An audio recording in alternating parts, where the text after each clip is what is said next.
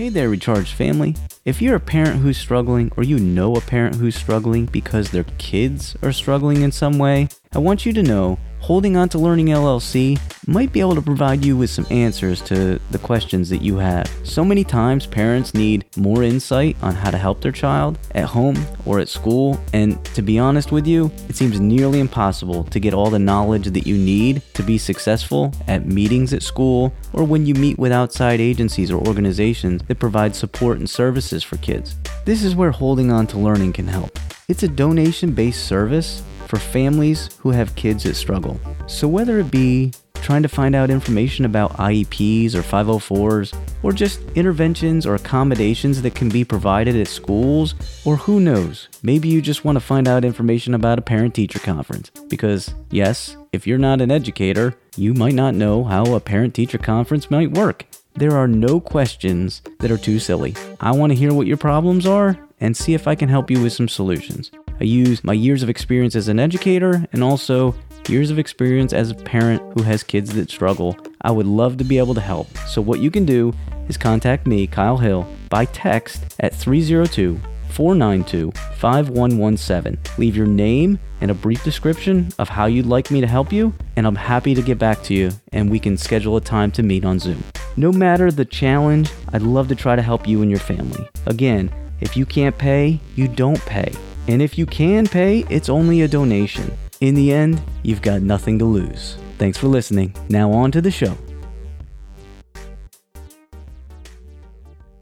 We're asking boys to try to express their feelings. We're asking boys to try to express language, verbally, in written form. We're asking boys to express why certain things happen or why they did something. And those things don't always come easy. This is a Holding On to Learning LLC production. Hit it! The ideas expressed on this show are not the views of their employer. Besides, if you really want to take advice from this guy, well, you should probably do it at your own risk.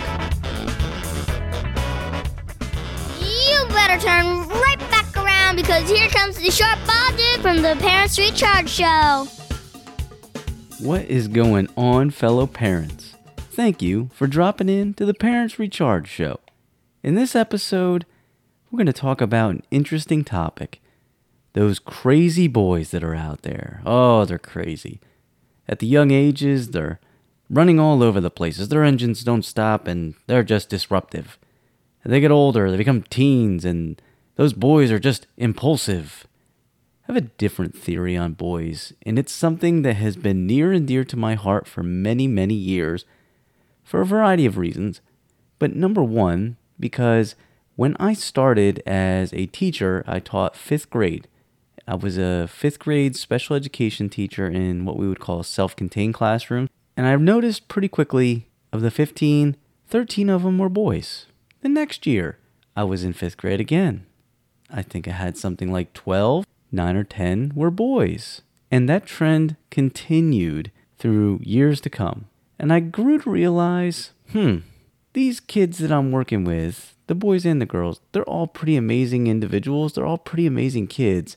Wonder why we have so many boys involved with special education.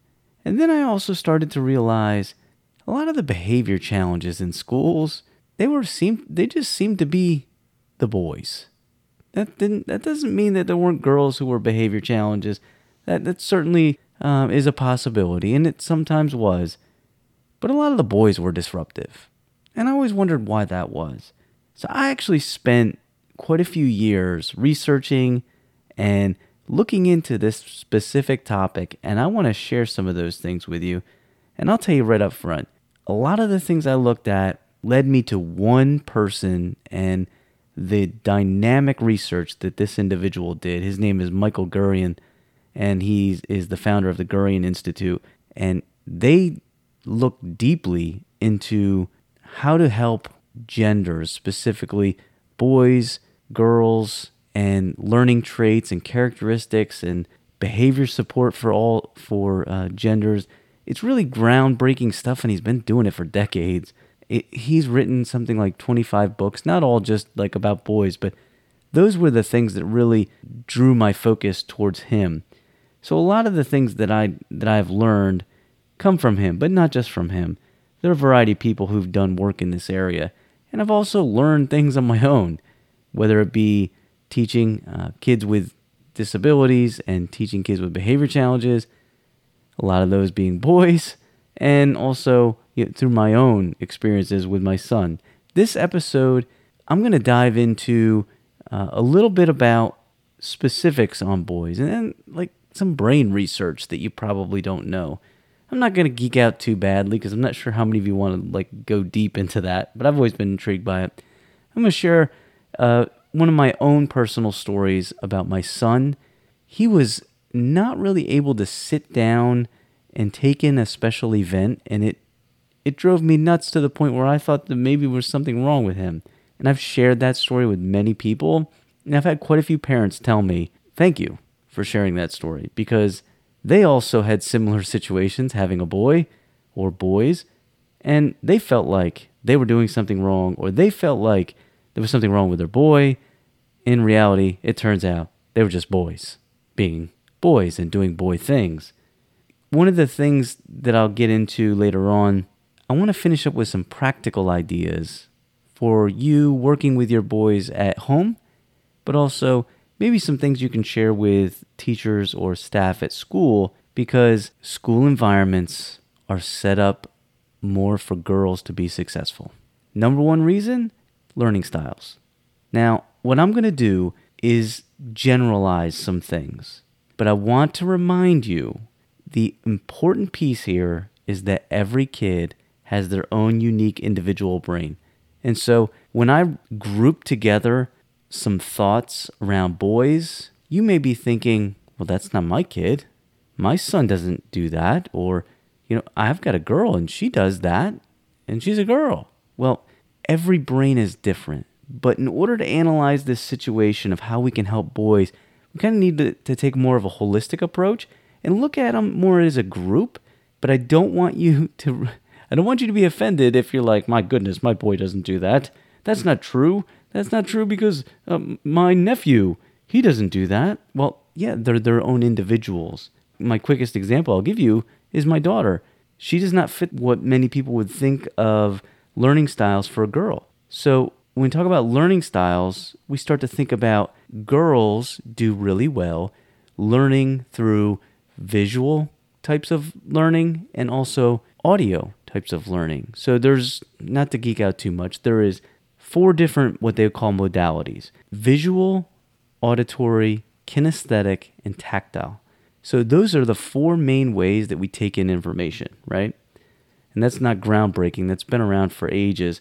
And we know that. And everybody's their own unique learner. And some, you may have a couple of those things that you do really well, and that's how you learn. You could be a visual learner. You could also be a kinesthetic learner, right? But in general, what we know is a lot of girls are visual and auditory learners. My daughter does not fit that bill. She is definitely a hands-on person. She's a self-proclaimed tomboy, and she likes to build, and she likes to get involved with engineering and figuring out how things work. Like the mechanical side of your brain, that does not fit thought processes of how we think girls will obtain information. But what we know in general is that girls will use visual and auditory modalities to learn. That's how many of them learn. What we know in classrooms, whether it be elementary, middle, high school, a lot of those classrooms are set up with a visual and auditory learning style process, and that can work really well. However, many of our boys are kinesthetic learners. They learn by movement. They are tactile learners. They want to grab onto things and they want to do stuff. Yes, many classrooms provide all kinds of opportunities for boys and girls to learn in this way. But what I'm telling you is a lot of our schools don't provide enough. And so when I say schools are built for girls, that's really what I'm getting at. It's not that schools are denying boys opportunities. That's not it at all. And it's not even intentional. What I'm saying is probably the majority of our learning in schools is either visual or it's auditory. The more we can utilize movement, the more we can utilize hands-on approaches, more opportunities we're going to have for boys to be successful as well. If you look at a pre-K classroom, the preschool classrooms, it's not always just sit down and do this or do that. It's learning by playing, it's learning by building, it's learning by action. The boys in the classrooms at the pre-K level get a lot of opportunities to do that kind of learning, and I really think it's helpful. I honestly wish we had more opportunities at all of the grade levels for all kids to learn in that way. But what happens in schools is we are very results driven, and we drive towards a result, whether it's, a state test result or getting through the pacing of a curriculum, and we got to get through this unit in this amount of time. We're very results oriented. And so what ends up happening then is we start flying through curriculum or going through material at a pace that's not developmentally friendly for a lot of kids. And it also doesn't allow us to do as much creative instructional approaches, like building in movement into your lessons, like building in opportunities where kids are moving things, touching things, building things, whatever the approach is. And I'm not just talking about elementary school, by the way. I really wish more and more approaches were like science at the high school, right? You have labs, you're doing things. All of the kids are taking in information in exceptional ways in those opportunities. It doesn't matter the gender. I just wish we had more opportunities like that, because I know boys learn really well through kinesthetic and tactile learning. It doesn't mean that they're not good at learning with visual and auditory modalities. It's just in general, boys lean that direction more.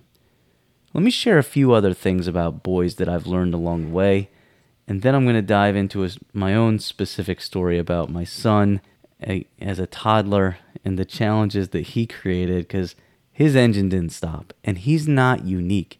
Young boys, their engine is full charge. They are on the go. Part of it's because they're taking in the world. They are learning as they go. They're learning all kinds of things, the good, the bad, and everything in between, and they don't necessarily need somebody to guide them through all of that. Much of that learning they can do on their own. I'm looking forward to sharing that story with you in just a minute. And first, let me share a few things that we know about boys. There are many, many boys who are labeled as behavior problems. There's a wide variety of reasons why that may be. Maybe there's trauma involved, with some kind of trauma in their lives. Many times it could be something like a disability, autism, or ADHD that makes it more difficult for them to function in a classroom. However, I want to point this out, and I would say this about any kid, but specific to what our topic is today. You don't fix boys. In other words, if your kid at home, you're like, I don't know why they won't just sit down and do their homework. Well, number one, it might be because it was a long day and they were grinding through school, giving their best effort, and they're probably over it. But also, it may not be the most interesting thing to them at the moment, and it's tough to motivate if there's not a high interest level. So many times when we've got kids at home, whatever it is we're trying to get them to work on, they're not having it, and maybe their behaviors aren't ideal. And we think, I'm just going to ground them. I'm just going to give them a punishment. But what I'll tell you is this. Behavior is learned. Behavior is learned, whether it's doing homework or focusing on a topic or focusing on attention or the ability to sit down for an extended period of time. Behavior is learned. And it's not always at the same pace for every kid. Your 16-year-old boy might be more willing to sit down and do their homework as opposed to your 6-year-old son who's not having it because he's already gone through and given his best all day, and now he'd much rather just run around the house. That doesn't make it easy for you, but there is a reason behind his behavior. And I will go into another episode at some point on behaviors, but what I want you to know is this. Is actually learned, like we learn reading, we learn math, We learn how to behave and how to act in certain situations, even if it's doing homework. We learn that over time, and it's not always at the same pace. In other words, maybe your nephew at the age of 7 comes home and immediately sits down and does their homework. But your 8-year-old that you have in your house still gives you a hard time about it. That's okay. I mean, it's not okay because he's giving you a hard time, right? But what I'm saying is, in a bigger picture, it's okay if they're not at the exact same spots developmentally. Everybody learns at a different pace, and many boys will pick it up over time. So let me give you some quick brain research. I could go on for hours about this, but I'm just going to pick out a couple, and this might help calm your nerves about your son and maybe some of your worries. We talked a little bit about older boys having challenges with impulsivity. That is definitely a characteristic of our younger boys as well. There's a reason for that. Impulsivity comes from the prefrontal cortex, and it does not develop as quickly in males as it seems to in females. Again, yes, there are plenty of boys who can sit down, behave themselves extremely well, and fit themselves into a classroom where they're just, old school style where I'll sit up straight and listen all the time. There are boys who will do that. However, there are plenty who struggle with impulsivity. And there are a lot of parents who are worried that their boy might have ADHD. It is really tough to decipher that until they get a little bit older. You start to see disabilities of ADHD diagnosed more like 8, 9, 10. What happens is many boys start to figure out how to behave and handle themselves in the classroom, and then there's some kids who still need a little bit more behavior support, and that may end up leading to them reaching out to see if there is a diagnosis of ADHD. The impulsivity can be in any boy at a young age, is what I'm getting at.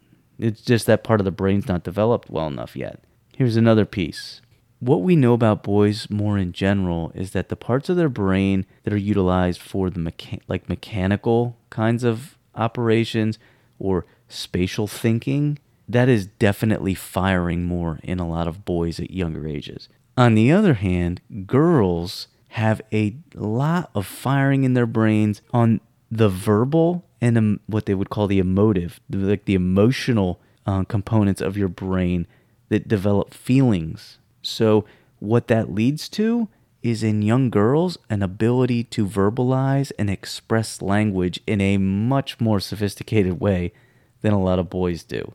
This is not rocket science, but it is absolutely true. There are so many girls who do much better at things like writing in the elementary school than boys. As a matter of fact, a lot of boys hate writing. You know why? They have a hard time expressing language. They may become great writers at some point, but it can be a struggle for a lot of our boys at the younger ages because those parts of the brain in a boy are not quite firing on full cylinder yet. It hasn't developed to the point where it needs to. And let's just be honest, in general, girls, even as adults, females, are usually more expressive with language. Here's a quick example. A couple years ago, I was in a professional development session.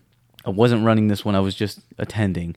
And the person running it was just doing a random question, held up an orange and said, "Let's describe this." She called on a random guy and he said, "It's orange." So we all had a little giggle, and she called on one of the ladies in the group. She went into detail about the texture of it, a more specific color than just orange, just laid out a full expressive language statement. But the dude was like, "It's orange," right? That's pretty common for guys in general. So why does that matter? It matters for a lot of different reasons. Number one, we're asking boys to try to express their feelings. We're asking boys to try to express language verbally in written form. We're asking boys to express why certain things happen or why they did something. And those things don't always come easy. That's also older boys too. Those kinds of things are not as easy. That's why a lot of times when you ask your boy that comes home from school, "How's your day?" "Good." You don't get a whole lot more than that. A good example in our house is that's very common. That's a very common response from my son. I ask my girls, I get a full detailed description of the events of the day. Entirely different, right?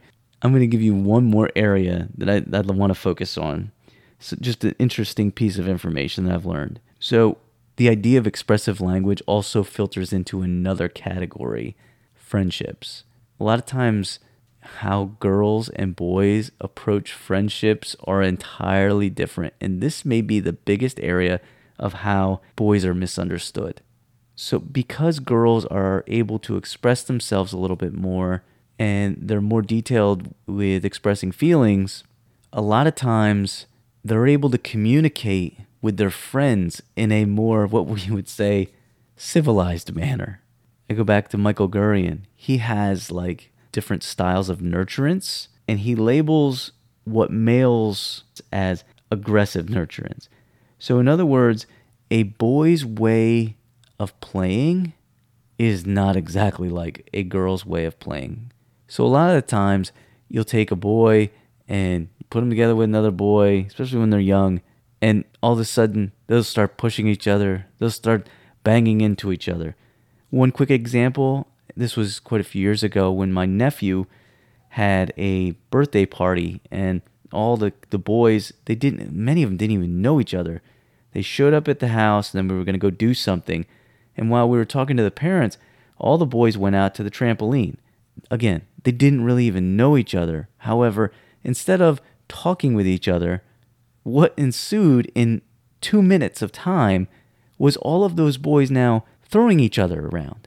So oddly enough, that is actually what we would call nurturance. In other words, that's how you're communicating with your friends, or in this case, people I'm trying to become friends with. It seems bizarre, right? Like it seems bizarre. Hey, it's nice to meet you. Now I'm going to throw you across this trampoline.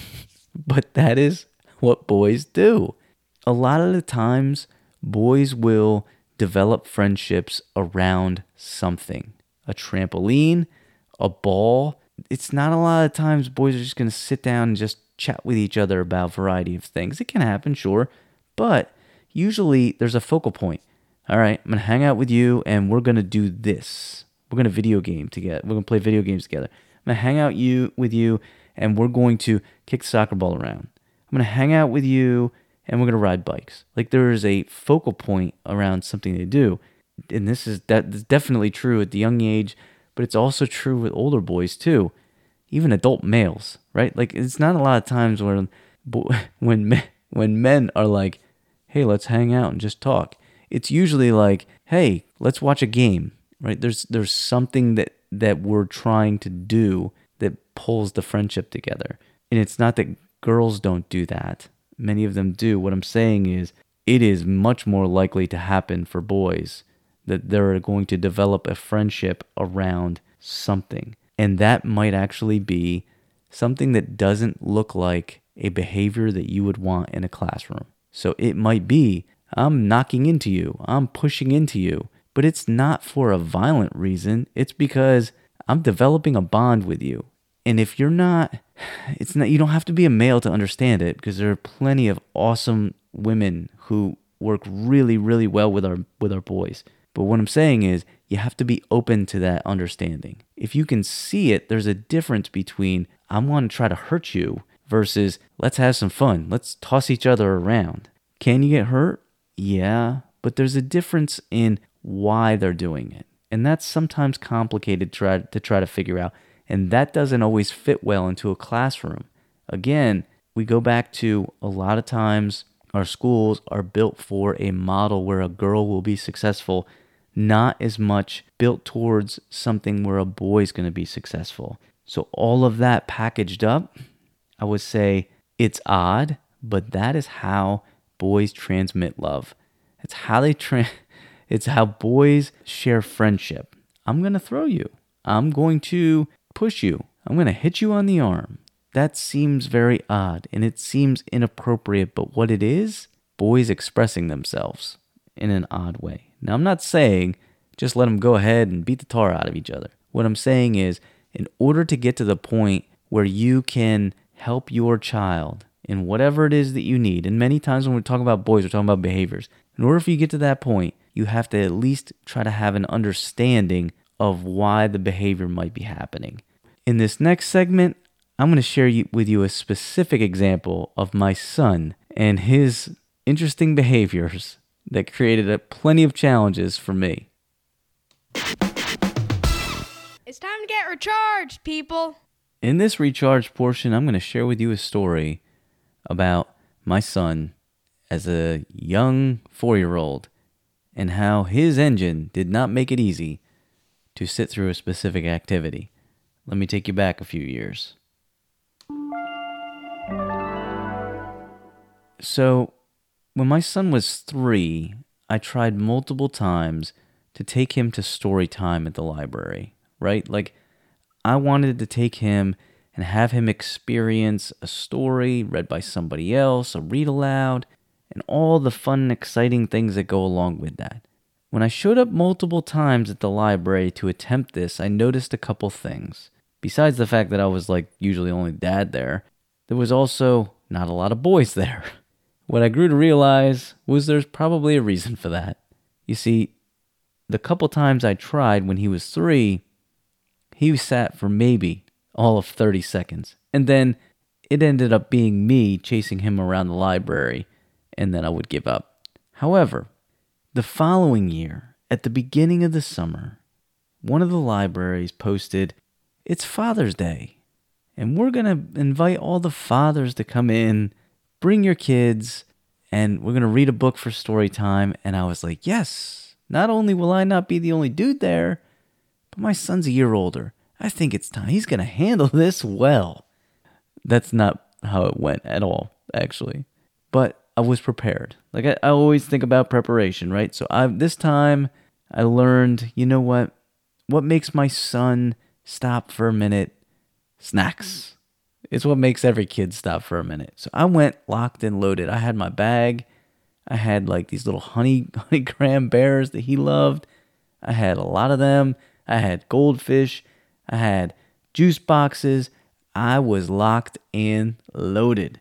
And I took my son to this special Father's Day event, supposedly built for fathers. Yet I was again the only father there. And I looked around the room, and there were 2 boys and probably 15 girls. And I was amazed immediately at the behavior of the 2 boys. Sat in their mother's laps, and they were sitting there quietly getting ready, waiting for the story time to start.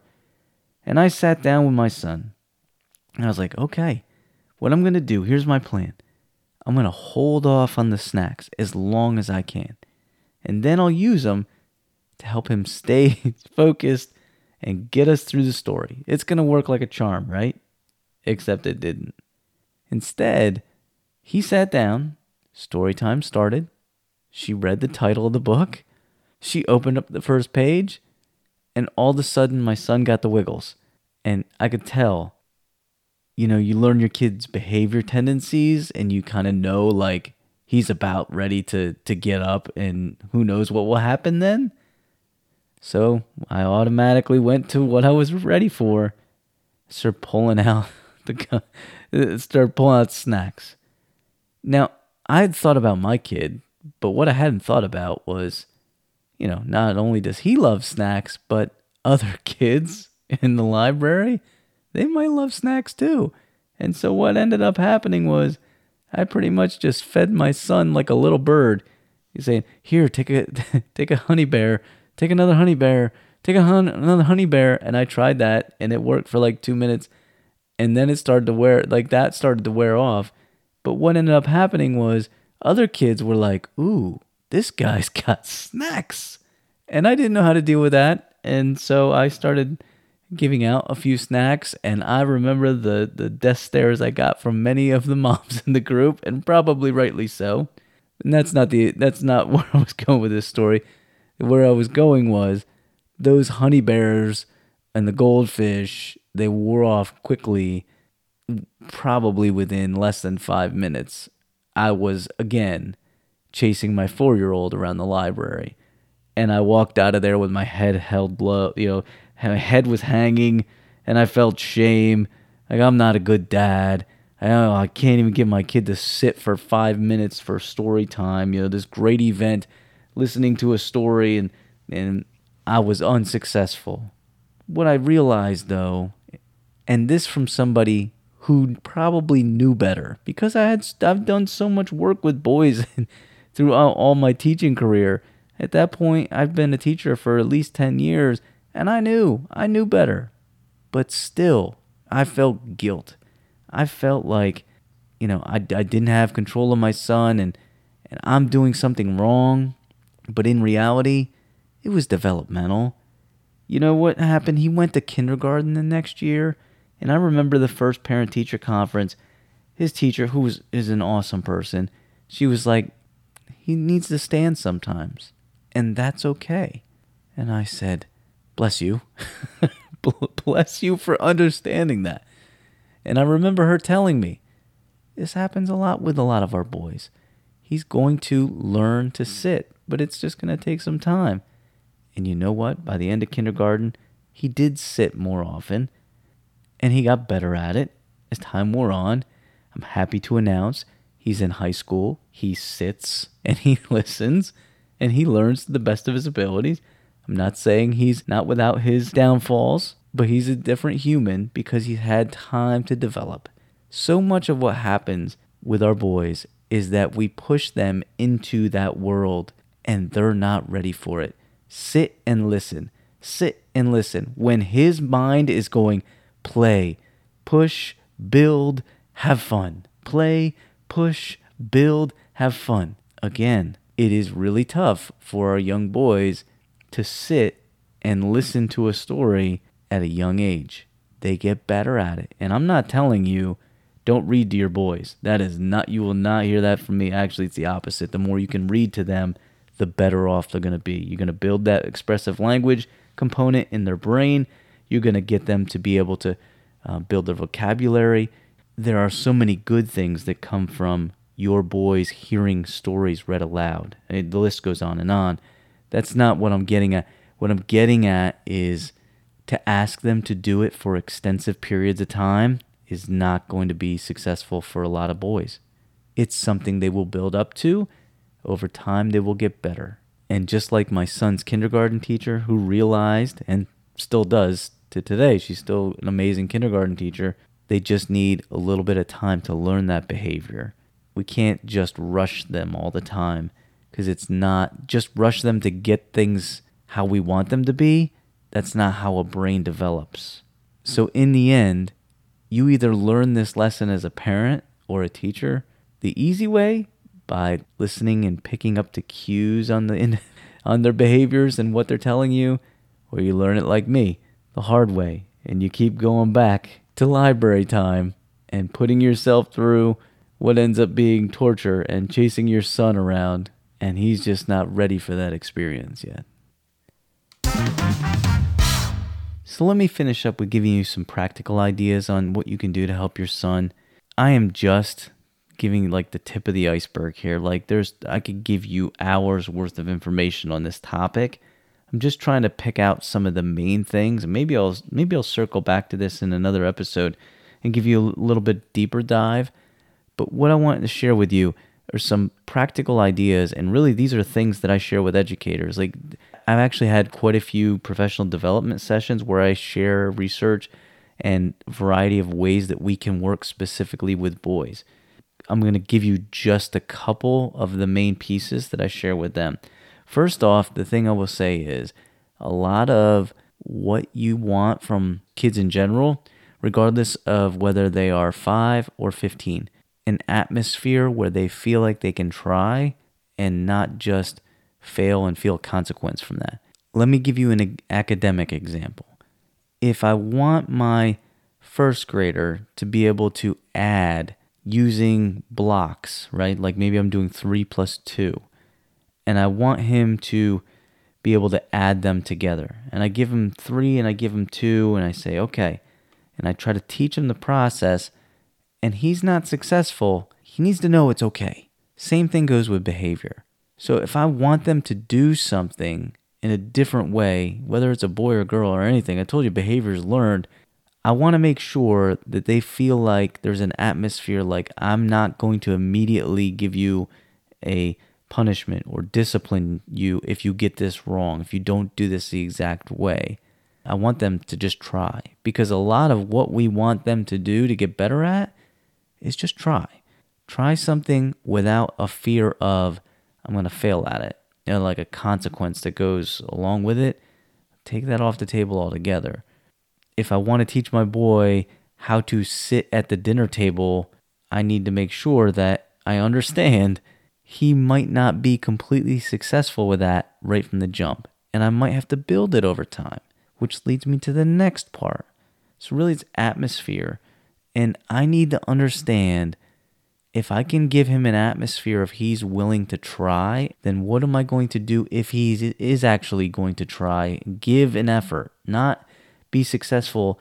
Maybe he's not to the goal yet. Maybe he's not getting it. He's not sitting at the dinner table 15 minutes yet. He's only sitting for 30 seconds. But that might be an improvement. It might be an area where he's trying. I need to acknowledge that. I always say, you got to have big eyes. Regardless of who it is we're working with behaviors, you got to have big eyes. You need to be able to see, not that they've gotten to the goal, that they are trying, and praise the mess out of that. That is not just for little kids. It's not just for our 5 and 6-year-old boys. That's also for our teens, believe it or not. I told you before, I used to be a high school soccer coach. If I was going to put a player in a situation where I knew they felt uncomfortable, I would really have to just drum up the praise. I'll give you an example. As a soccer coach, the one thing that a lot of players did not like to do was kick the ball with their off foot. So you have a lot of right-footed players. They didn't like to kick the ball with their left foot. So I knew if I was going to make them shoot on goal with their left foot, they were going to be uncomfortable. I needed to make sure that even if they didn't come off pretty, I found something to praise each of them about. It's building them up, right? I'm building them up. Going to the previous episode, kind of like building confidence, same kind of thing. I want to have big eyes.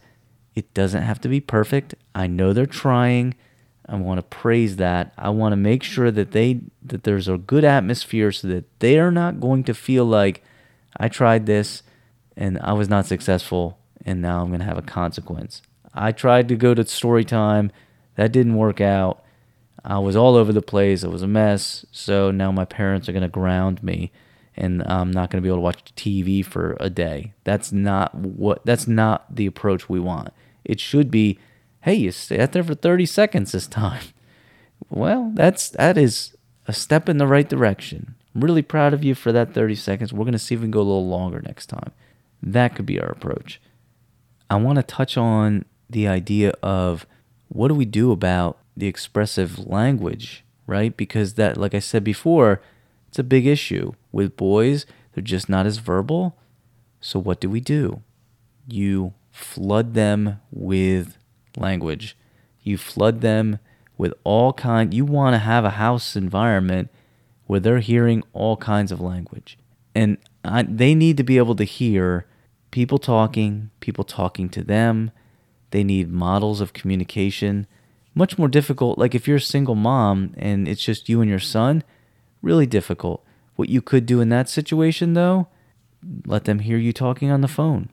Or maybe you're just talking to them even more, ratcheting up even more. My wife works for a Read Aloud organization, and one of the programs they do with pre-K kids is kind of guide the mothers, that's the group they're working with, the mothers through the process of getting their kids to hear more and more language. And when I say language, it's not necessarily like from the TV. Hopefully it's from you. And they're hearing you talk as much as you possibly can. So for our young boys, really important. And maybe it is reading a story, whatever it is. They just need to hear and be exposed to more words, more language, more expressive language where your voice, the tones of your voice goes up and down, and building their vocabulary. That's a big component here. We try to build up more words for them to understand so that they can actually use more words as their brain develops a little bit more. The opposite is what we want from them too. We want them to have opportunities to talk with us too, because it's not just them hearing. We'd like for them to be able to try to talk and communicate their feelings or communicate whatever it is they're talking about. Here is my best suggestion for that. Utilize the things they're interested in. If you ask a boy to come when they come home from school, hey, tell me about your day. It's good. Or, it was okay. Instead, maybe what we need is allow them to have more opportunities to talk about whatever it is that fires them up in a good way.